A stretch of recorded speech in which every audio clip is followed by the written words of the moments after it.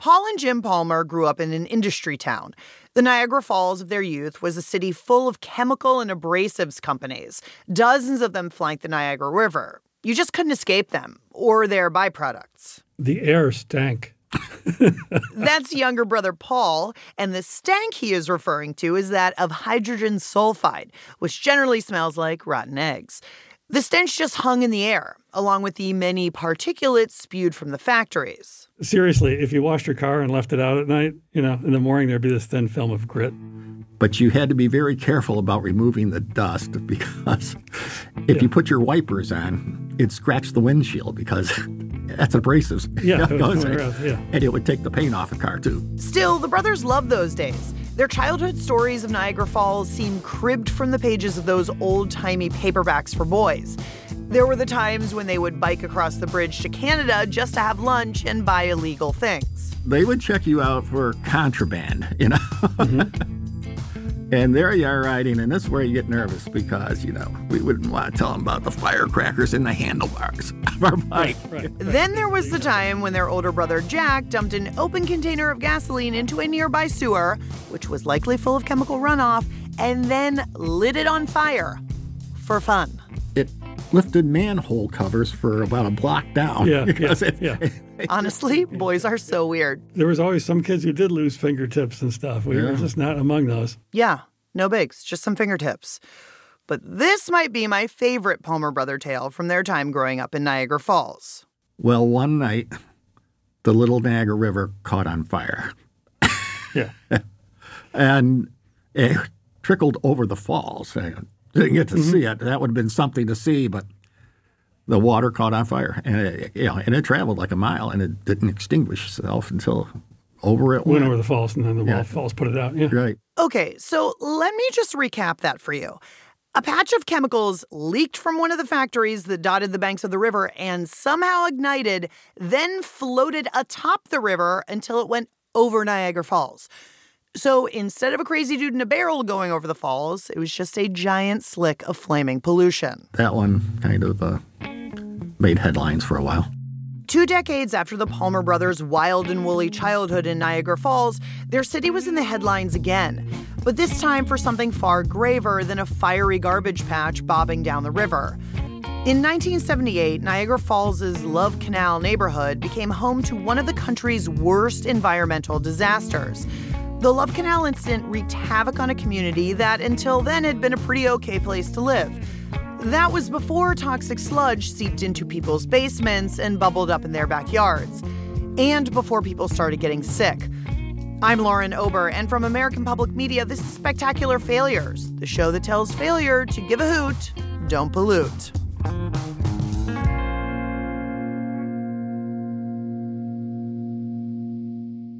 When Luella Kenny first saw the house at the corner of 96th and Greenwald, she thought she had found her own little patch of perfect. It was a single-story ranch on a 1-acre lot in the tidy working-class neighborhood of Love Canal. And the house had a waterfront view. Kind of. It was the confluence of 3 creeks coming in, and it was beautiful. And we thought, well, we had 2 sons at the time, and we said this would be a great place to live, to raise our children. She and her husband didn't know much about the neighborhood, but location. So they bought the house and settled in to raise their boys. I mean, I could be washing dishes and I could look out the window and see these creeks and all these oak trees, and it was just beautiful. When the Kennys moved in 1969, Love Canal was a neighborhood full of young families like theirs. There were schools and churches and ball fields for the kids. And the vibe was super neighborly. We had block parties. I became quite friendly with the next-door neighbor, and we did a lot of baking together. We had New Year's Eve parties and things back and forth at each other's houses, and we became very close. And even with some of my neighbors across the street, it was just a very nice neighborhood. But Love Canal was never meant to be a neighborhood at all. It was, as the name implies, supposed to be a canal. The love in Love Canal comes from William T. Love. He was an entrepreneurial sort of guy who worked for a railroad company, and he recognized that there was no way to navigate between the Big and Little Niagara Rivers up to the Great Lakes because of that whole massive waterfall situation between them. Love intended to remedy that. This is where the canal part comes in. Love came to town in the 1890s with plans for a giant metropolis he called Model City. And central to those plans was a canal that would let ships bypass the falls. It would also provide cheap, abundant hydroelectric power. It actually started out as a good thing to have a canal with a source of power and a gateway from the Lake Ontario, which was the lower Great Lake, up into the Lake Erie and up all the way to Lake Superior. That's historian Terry Lasher Winslow. She grew up in Niagara Falls, and according to me, there's no one who knows more about the place. Soon, Love's model city started to take shape. And they had stores and a hotel and a post office and a couple mills. But it was ultimately not to be. A recession in 1897 and another in 1902 bankrupted Love and put an end to his utopian scheme. When he finally packed it in, Love had dug out just a mile of his canal. The trench filled in with water, and everyone forgot about the failed experiment.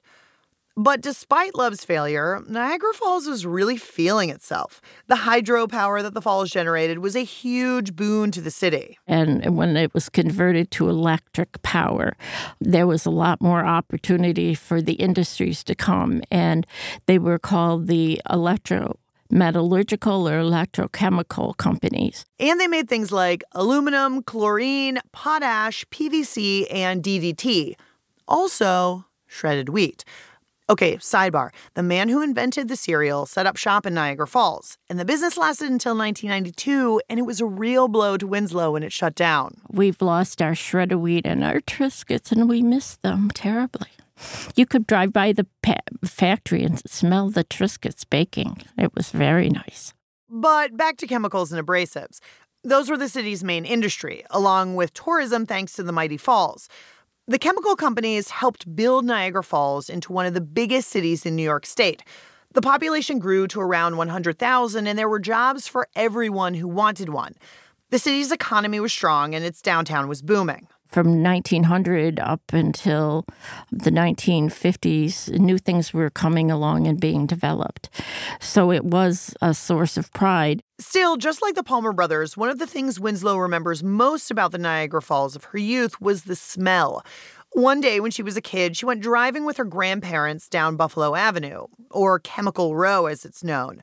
It's a long, straight road that headed east out of the downtown, and it was lined with chemical companies. I was in the back seat, and I said, "Phew, it stinks. It really smells around here."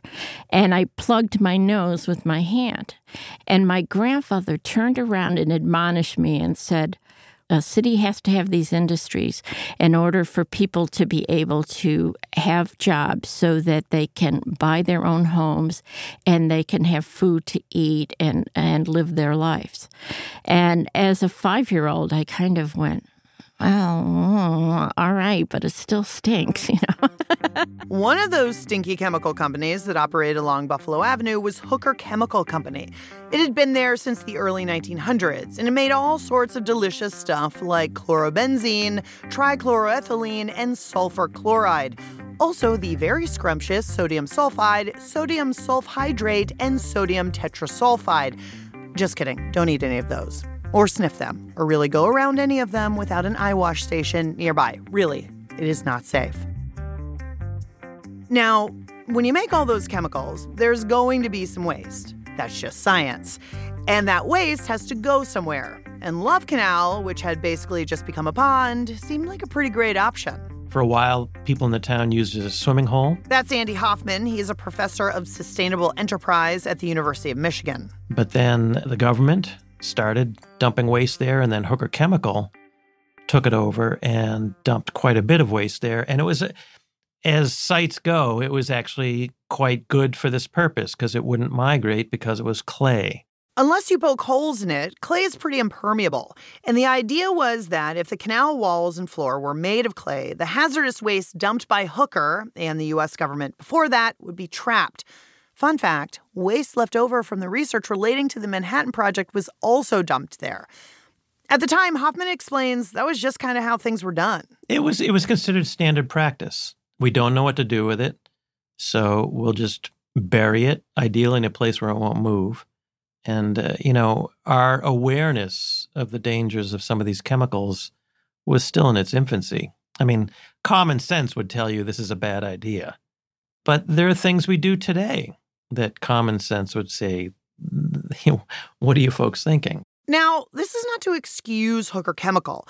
Basically, they were taking flatbeds loaded with 55-gallon drums full of toxic sludge and pushing them into the canal. And people knew that wasn't a super idea, even back in the first half of the 1900s when all these dumperoos were happening. Why did they do this? Because it was really cheap. And it's a lot more expensive to deal with that by burning it or any of the other technologies that were available. So let's not take the profit motive out of this. Eventually, Hooker bought the Love Canal site for its exclusive dumping needs. But by the early 1950s, Niagara Falls was getting its post-war boom on. The chemical companies were humming along, and the city needed new housing and schools. So Niagara Falls made a move to acquire the 70-acre Love Canal. Under the threat of eminent domain, they bought the property for $1. And Hooker put a stipulation on the deed saying, there's bad stuff in there. We don't know what's in there. You really shouldn't dig. And the town promptly started to dig. In an internal memo, the vice president of Hooker Chemical wrote, quote, "We became convinced that it would be a wise move to turn this property over to the schools, provided we could not be held responsible for future claims or damages resulting from underground storage of chemicals." So this toxic waste landfill was sealed up with more clay, and then, I kid you not, they built a school on top of it. And then they built another school 6 blocks away. Who thought that was a good idea? And then they're going to build a suburban neighborhood around it. And it was considered a great neighborhood because it was close to the jobs with the chemical companies. That's Amy Hayes. She's a history professor at the University of Texas, Rio Grande Valley, and she wrote her doctoral dissertation on Love Canal. Shortly after the schools opened, a 25-square-foot soft spot emerged near the grounds. And what did that soft spot reveal, you ask? Oh, just some buried drums of toxic waste, marinating in more toxic waste. And when it rained, those soft spots would become puddles, and the kids would splash around in them. Fun! Still, life carried on as normal in Love Canal. The city of Niagara Falls was still on the upswing, and to accommodate the growth, they built the LaSalle Expressway in the late 1960s. This little stretch of highway sat right at the southern end of Love Canal, in between the neighborhood and the Niagara River. And that was a problem. They put in a highway that blocked the migration of groundwater, which, by the way, was dumping into the Niagara River. So it's not like that was really great either. But now it created a bathtub. And so the more it rained, the more it came up, and it overflowed into people's basements. And then you start to have the trouble. In 1975, heavy snowfall meant that everything was real wet when it melted. And that rising water table exposed some serious problems. They start to see the chemicals themselves appear, right, in these barrels and drums. And then people had to start to replace their drainage pumps in their basements routinely because they were being corroded and basically destroyed by the chemicals that were in the water that was infiltrating their basements. So there's an awareness that there's a problem. Soon, the newly formed EPA began investigating, and naturally, the local newspaper caught wind of this. And then the lid blew off, just like the Palmer brothers and those manhole covers. In the summer of 1978, a Love Canal resident named Lois Gibbs discovered that her son's school was built atop almost 22,000 tons of buried toxic goop. Around this time, people in Love Canal were also starting to get sick. People start falling ill, largely their children, but also the adult residents as well. That's Jennifer Thompson. She's a professor at Bucknell University, where she studies environmental history and politics. The majority of them do one of two things at the beginning. They either go see their family doctors, who really don't, have an answer to them as to, for example, why their 6-month-old child has developed rheumatoid arthritis or why their kids have 2 sets of teeth coming in. They don't have answers to those things. Or people call the dispensary at the Hooker Chemical Plant to ask what to do about the various kinds of rashes or chemical burns that they are popping up with in their backyard. Now, Gibbs wasn't having this. Her own kid was sick and her neighbors were inexplicably ill. So she started organizing folks for some kind of action. The resulting Love Canal Homeowners Association, a largely white, largely female group, began its activism by going door to door. And so they're going to plot illnesses. They create a map It's really brilliant. They are taking terms that, people are saying stomach ache, but they're translating it into a medical condition, but they never consult like a doctor. But that map becomes a really important piece of visual rhetoric that is used very, very effectively by the Homeowners Association. What they found in their door-to-door studies was shocking and possibly disturbing for some listeners, FYI. 56% of the children in our community were born with birth defects. 56% of our children had 3 ears, double rows of teeth, extra fingers, extra toes, or were mentally retarded. That's Lois Gibbs from the 2012 documentary A Fierce Green Fire. Also, we now say intellectually disabled instead of the R word. During that study time, there were 22 women who were pregnant, and of those 22 pregnancies, only 4 normal babies were born.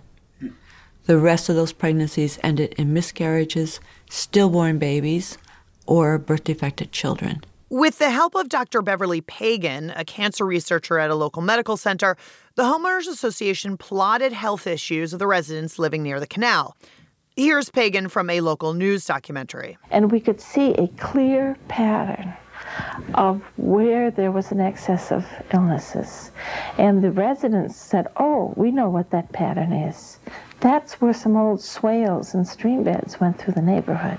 So, like a good healthcare researcher, Pagan made a trip across New York to the state health department in Albany to share her findings. And I went there and I showed them these maps, these overlays that we had the illnesses. And I came away thinking that they were really concerned. I remember I walked out of the office feeling very hopeful that they were going to take this problem seriously. And I went to the airport to fly back home, and there, front headlines on the newspaper was a story saying that I was all wrong. And they had given that story to the press before they even talked to me. And then I felt this wasn't science, this was politics. Even though the state health department dismissed all of this as, quote, useless housewife data, the powers that be eventually yielded and decided to do their own testing. But even though all of the tests sort of uniformly show that, yes, something bad is happening, there's no follow-up. Worse than that, state officials determined that there was no link between the environmental issues and the residents' health complaints. Rather, the unexplained headaches and the duplicate sets of teeth and the liver ailments were just the result of a, quote, random clustering of genetically defective people. Yeah, sounds super random. It's hard to be the victim of gaslighting under the best of circumstances. But at Love Canal, the residents knew in their guts that where they were living was making them sick. And the activists like Lois Gibbs, Beverly Pagan, and Luella Kenny were shouting from the rooftops that Hooker Chemical was responsible, even though the company denied everything. Well, the chemicals at Love Canal were dumped by the Hooker Chemical Company. And we have as our next guest Donald Bader, the former president of Hooker Chemical, who believes the story has not yet been put in its This is from a national TV program called The Good Day Show. I'm fine, and I think the first question to be asked is, do you feel that this story has been blown out of proportion? Oh, yes. Why? Very much so. Well, I think you just blew it out of proportion when you introduced it by saying an epidemic of miscarriages and other diseases. And I think the best medical studies of the area would say that that's completely false. How about the 15 pregnancies? The Hooker Chemical execs weren't the only ones skeptical of the accusations. The muckety-mucks in Albany were too. And that makes some sense. Linking chemical exposure to illness is a tough sell, especially when money and power are on the line. But all that changed in October of 1978. That's when someone from Love Canal died, a child. Then the ongoing debate took a very different tone. We're going to take a break, but when we come back, how Love Canal led to landmark environmental legislation and how that legislation is now in jeopardy 40 years later. Plus, a trip to Love Canal where I give Google Maps a piece of my mind.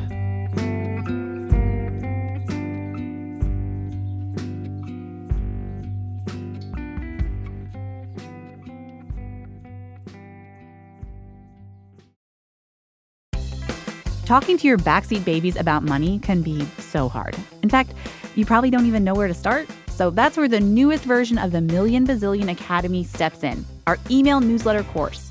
You can start whenever, and you'll get a new lesson each week that you and your kids can complete at your own pace. They'll learn about crypto, the stock market, and so much more. And best of all, it's free. Million Bazillion Academy, making kids smarter about money.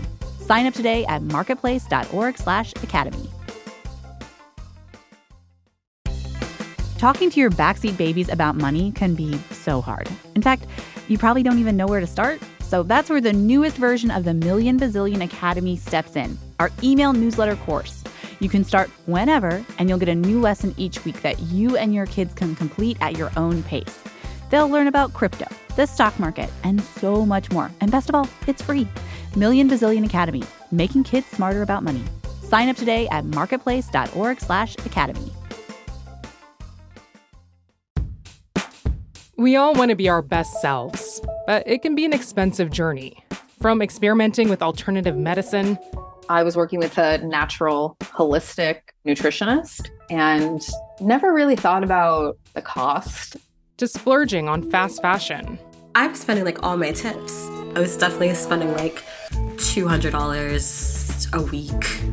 I'm Rima Jerez, host of Marketplace's This Is Uncomfortable. This season, we explore the cost of self-care and the real motivations behind our spending choices.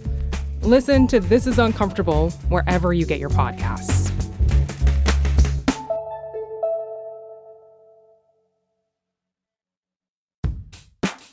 We all want to be our best selves, but it can be an expensive journey.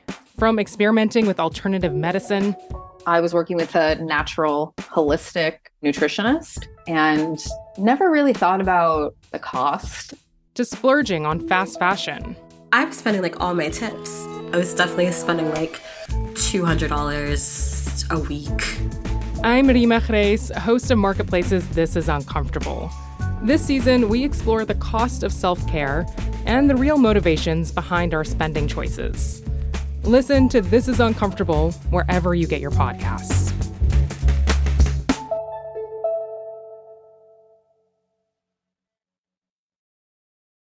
Before we all became one with our couches, thanks to coronavirus, my producer Whitney and I took a trip to Niagara Falls.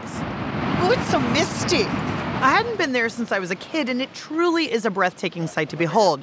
I mean, except for the Canadian side. You know what is really sad, actually? That, you look across the way and you see a sign for IHOP and TGI Fridays. It's this pristine natural wonder. And all you see across the way in the Canadian side is just branding. It's really a shame. I mean, then again, what better place for an international house of pancakes than between two countries? Jesus Christ. But we weren't there to take in the majesty of the falls. We were in town to visit the Love Canal site. So after our obligatory tourist outing, we hopped in our Chevy Cruze rental car and fired up the old Google Maps. Where would you like to go? Love Canal. Getting directions to Love Canal Superfund. How many people do you think are navigating to Superfund sites right now in the U.S.? Just curious. Anyway. Starting route to Love Canal Superfund. Proceed to Rainbow Boulevard, then turn left. All right. Whatever you say, lady. Oh, parking brake. That would be helpful. The Love Canal neighborhood is about 7.5 miles east of the falls proper. To get there, we took the Niagara Scenic Parkway, which skirts along the river. I feel sad because this is supposed to be the scenic drive, and instead it's just 1,000 chemical plants and transmission lines and water intake towers. One of the chemical plants we passed was quite familiar. Oh, there's the there's the Occidental company. It says OxyChem is a subsidiary of Occidental Petroleum, the company that bought Hooker Chemical in 1968, after the company had buried many tons of toxic waste and sold the land to the local school district. After passing all the chemical plants, we drove onto the LaSalle Expressway, the roadway that helped expose the problems at Love Canal. And finally, after wending our way through a neighborhood of modest one-story ramblers, we get where we're trying to go. The destination is on your left. Love Canal Superfund. Arrived. Now, I just want to note that we didn't quite end up at the Love Canal site. The GPS navigated us into the center of a neighborhood a few blocks from the actual landfill. I'm sure the neighbors must love that. It was raining when we visited, so we didn't wander around much. But even if it had been nice out, there isn't much to see. The landfill site itself is a fenced-off area the size of roughly 53 football fields. There's no signage alerting people to what is inside the fence perimeter. Just some placards that read, "Private property, no trespassing," tacked along the fence line. Close to the fenced-off area is an Elks Lodge, a senior center, and a mosque. Luella Kenny's old house is a block from the mosque, so we did a little drive-by. Here is where our friend Luella lived. And this is where she raised her kids. We pulled up to a house at the corner of 96th and Greenwald. It's a squat brick spread painted a dove gray with white trim. Though when the Kennys lived there from 1968 to 1978, it was red. Behind the house is a serene wooded area. Bergholz Creek runs through it on its way to the Little Niagara River. Yeah, I mean, you can see it was a lovely little house in the corner lot here. Sweet little spot for your family. And when Kenny moved to this house, she and her husband had 2 boys. A few years after they moved in, they had a third. His name was John, and according to his doting mom, he was a really nice little guy. On our dinner plates, you'd come and you'd find "I love you" on there. So, I mean, he was a very sweet, loving, he was an imp. Don't get me wrong, he was an imp. In June 1978, when John was 7, he began having a series of health issues: a distended stomach, seizures, a blood clot in his lungs. He was in and out of the hospital before he was finally diagnosed with a degenerative kidney disease called minimal lesion nephrosis. Kenny and her husband had no clue how their previously healthy boy could be sick like that. But our Love Canal neighbors had some ideas. People were coming to me and they said, "Do you think it's the chemicals?" And I said, "Oh, no." I said, "There's nothing there." And so I just sort of ignored it. I was very busy with my son's illness and back and forth to the hospital. Nephrosis, the doctors told the family, was the, quote, best disease a child could have because it could be cured. But then on October 4th of that year, John died unexpectedly of a heart attack.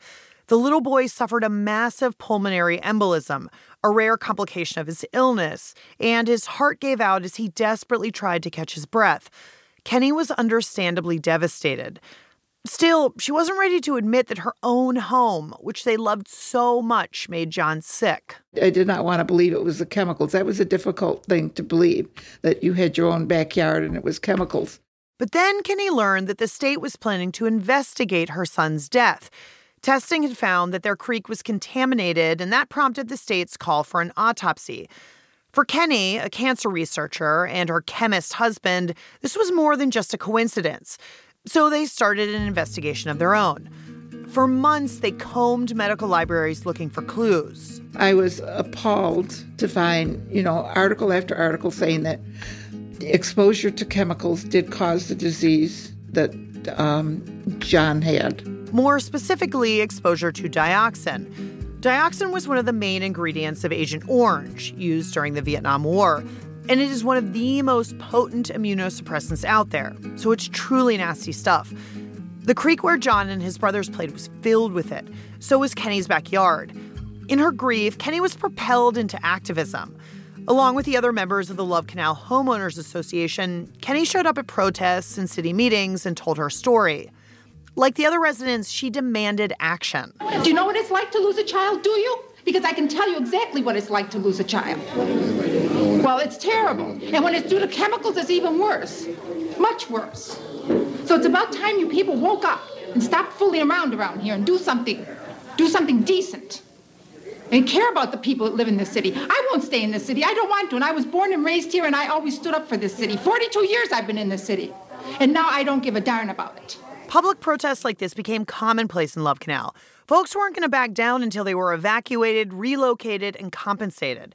To that end, Lois Gibbs and the residents staged a number of unorthodox actions designed to keep the Love Canal story in the news, including some light hostage taking. We're not going to do anything violent. We're just going to keep them in the house. Nothing more than that. Body barricade the doors. Okay? Okay, pass the word. And don't let them out. In May 1980, the White House had shot down a proposed emergency declaration for Love Canal. In protest, the homeowners group held 2 EPA officials in a house for 5 hours while Gibbs communicated the residents' demands to the White House. If I was to let the 2 EPA representatives come out the door, does anybody know what would happen to them? EPA official Frank Nepal was one of the hostages. I guess I'm here for the duration. Meaning what, the duration? Well, I guess until the White House gives the homeowners some sort of answer. Ultimately, the hostages were released unharmed, and the Love Canal residents, who had been painted as hysterical housewives, emerged victorious. Just a few days after that action, President Jimmy Carter declared a federal emergency. That meant that 728 families within a 50-square-block area of the dump site would all be relocated. The whole question of the disposal of hazardous waste, especially toxic chemicals, is going to be one of the great environmental challenges of the 1980s. There must never be, in our country, another Love Canal. Thank you very much. The government eventually bought all of the homes within that 50-square-block area. It was a huge win for the homeowners. Luella Kenny also prevailed. The courts found that her son John died as a direct result of exposure to chemicals.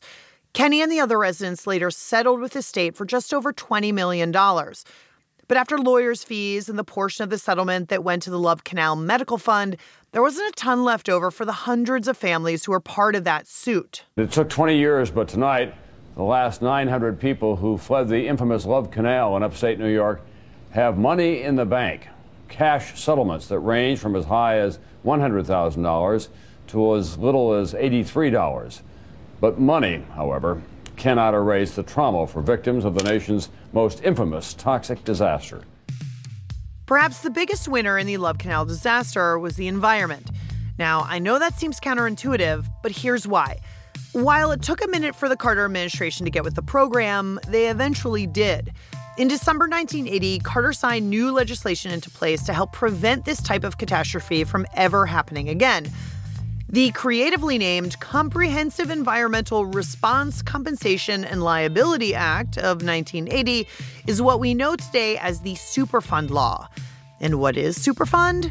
We're going to get some help on that from David Kaniski. He's a professor of public and environmental affairs at Indiana University. And he's also a renowned expert on Superfund law. So, lucky for us. This is a complex environmental statute that was passed by Congress in a lame duck session after the Love Canal episode. And it gets the name Superfund because one of the things the program did was create a trust fund in order to fund cleanups when it was not possible to find a private sector party to do the actual remediation. So through various regulations and taxes, companies would pay into this trust fund to help deal with future remediation of contaminated hazardous waste sites. Seems fair. And what that law is really trying to do is address, the legacy or the fact that we have many contaminated sites across the country where pollution had been put into the ground and kind of forgotten about, right? And the whole idea of the program is to leverage the public resources to get those who are responsible to take care of the mess that they left. Love Canal is Superfund site number 1, the original. Currently, there are more than 40,000 total sites in the U.S., though the most pressing of those are on something called the National Priorities List. There are almost 1,200 of those. Think of them as kind of pollution's greatest hits. Some sites are like Love Canal. They are old landfills where hazardous waste may have been buried in sort of a casual way. But it also includes things like abandoned mines and long segments of riverways where there may have been discharge of hazardous substances into the river, to old dry cleaning sites, so that it really is a heterogeneous mix of facilities. The Superfund law was written with the idea that polluters would pay for the cleanup, full stop, assuming that those polluters could be found. If not, the EPA would step in and pay for the cleanup out of the Superfund that all the companies were paying into. But in the 1990s, the Superfund tax on companies expired, and it was never reauthorized. So now the kitty is filled by a budget allocation, meaning that generally only the highest priority sites get funding, and that you and me and everyone we know is paying for it. So much for the polluters pay principle. Thanks, government. Still, the Superfund legislation that came out of the Love Canal disaster was and remains a landmark law. Not only for the environmental impacts, but also because it is one of these cases where You have a catastrophe, a public health scare, which is then met almost immediately with a major piece of federal legislation, right? And that doesn't happen that often. Most of the credit for the relative swiftness of the response goes to the residents who never backed down, not once. They kept their story front and center in the news until something was done. Oftentimes, the federal government does respond when there is a traumatic event that captures the attention of the national public. And that's certainly the story of Love Canal, right? A story where it sort of forced people to come to a sort of personal reckoning with, well, if it's happening there, maybe it's happening in my community, right, as well. It helped that the main agitators were white working-class mothers advocating for their little boys and girls. It made them more compelling and sympathetic to the white male powers that be. The black renters in Love Canal's public housing complex, who were equally, if not more, impacted by the hazardous waste leakage, did not get that same purchase, says Professor Amy Hay. I think the other thing that gets tricky is the ways that we think about black motherhood versus white motherhood. So there are ways that the White Homeowners Association and the women in it making the claims, we have to protect our families. One of the major reasons that they're able to get traction with the state is the claim that there have been increased number of miscarriages. The cause of the miscarriages couldn't definitively be pinned on the chemicals. But at the time, the argument was compelling enough to spur action. They make a very effective argument for the state's obligation to protect heterosexual families and reproduction. So it's like, the state has an obligation to protect us so we can be good nuclear families and have children. But that's not going to be a status that they're going to allow the African-American community to have in the public housing site. To say there was a racial divide at Love Canal is putting it mildly. Housing there was highly segregated. There is evidence that a couple of members of the Homeowners Association had some KKK affiliation. And a black-owned home was firebombed in 1978, the same year the Homeowners Association was organizing. Still, there are lessons to be learned from Love Canal, despite the inequity and mistrust between black and white communities. Professor Jennifer Thompson suggests two important conclusions. One thing to take away from it is that the place that we should all start when trying to understand any of these environmental disasters is to start with what it is that the people who are affected are saying about it. So basically, believe when kids in Flint, Michigan, or grandmas in Cancer Alley, Louisiana, or Aaron Brockovich in the Mojave Desert tell you that where they are living is making them sick, period. The other valuable takeaway to come out of Love Canal is to never underestimate the power of the people. People with a relatively small amount of power, I won't say completely disadvantaged, but people with a relatively small amount of power banded together and began to articulate a pretty complex and interesting politics around human health and the environment. But what of Hooker Chemical? What became of the company that caused this fiasco in the first place? 10 years before 55-gallon drums of toxic scum began rising from the depths at Love Canal, Occidental Petroleum bought Hooker Chemical. During the years that followed the discovery of hazardous chemicals at Love Canal, Occidental fought bitterly against any insinuation that it might be held responsible. They were like, we didn't make the mess, so we shouldn't have to clean the mess, or pay for the mess, or mess with the mess at all. But in 1994, Occidental agreed to shell out $98 million to New York State to pay for the cost of remediation. And in 1995, Occidental settled with the federal government and forked over $129 million to reimburse the EPA for their cleanup costs. The Department of Defense also kicked in $8 million for all the dumping it did at Love Canal back in the early days. Now, tell them what's up, Attorney General Janet Reno. Today, we write the final chapter of the environmental disaster called Love Canal. In doing so, we make clear that when people make a mess of our environment and threaten the safety and the health of people, they should and they will be held responsible for cleaning up their mess. Damn! Janet Reno is laying down the law.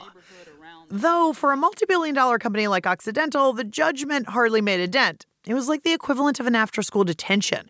So much for corporate responsibility and learning from past mistakes. A few years ago, Occidental was named to an ignominious list of 100 fossil fuel producers responsible for more than 70% of the world's greenhouse gas emissions. Cool. Polluter's going to pollute. In 2004, after decades of remediation efforts, the Love Canal Superfund site was removed from the national priorities list, meaning that the EPA was satisfied with its cleanup. Today, it just looks like a regular working-class neighborhood, except that right in the middle is a giant swath of land surrounded by a chain-link fence, and the streets bisecting the site are blocked off with bollards. Even though there isn't much to see at the site anymore, Luella Kenny says she still gets tons of requests for tours. We sadly didn't get one because she had just had her knee replaced when we met. But at 84, Kenny seems more eager than ever to make sure that the legacy of Love Canal continues to live on. You know, when I turned 80, I thought that I would just sort of retire from all of this. And then we ran into this situation in Washington where everything that I worked for over the last 40 years was being demolished, so to speak. So I just said, I can't give up. Luella doesn't want to think her son died in vain. She wants to ensure that his death meant something, that it changed the way we think and act. She wants to know she did right by him. The fact that Love Canal lives on today as a cautionary tale and kind of an inspiration is pretty good proof that she did. Spectacular Failures is a production of American Public Media. It's written and hosted by me, sludge monster Lauren Ober. Captain Planet, Whitney Jones, is the show's producer. Our editor is Toxic Waste Avenger, Phyllis Fletcher. Consummate Recycler, David Jha, is our assistant producer. Our theme music is by the delightful David Schulman. Other original music this season comes from Jen Champion and Michael Cormier. Christina Lopez is our audience engagement editor, and Lauren DEE is our executive producer. Concept by Tracy Mumford. The general manager of APM Studios is Lily Kim. Super special thanks to our pals Jim and Paul Palmer for sharing so many crazy stories of their Niagara Falls childhood, like the one about the time they worked at an abrasives company one summer during high school. They all had names like Cowboy and Rabbit and Deadeye Dick and Wild Man, and I don't think I ever knew their actual names. Paul, tell him why Rabbit was called Rabbit. He had 22 children. At least that's what they said. They lied about everything, so it's probably that too. But Rabbit was a nice guy. Hey friends, Lauren here. Did you know that Spectacular Failures has a newsletter? Get out. No, we do. Each week, we'll send out behind-the-scenes extras from episodes, weekly team recommendations for things we love, a sneak preview of upcoming episodes, and other fun stuff. You can sign up now at spectacularfailures.org/newsletter.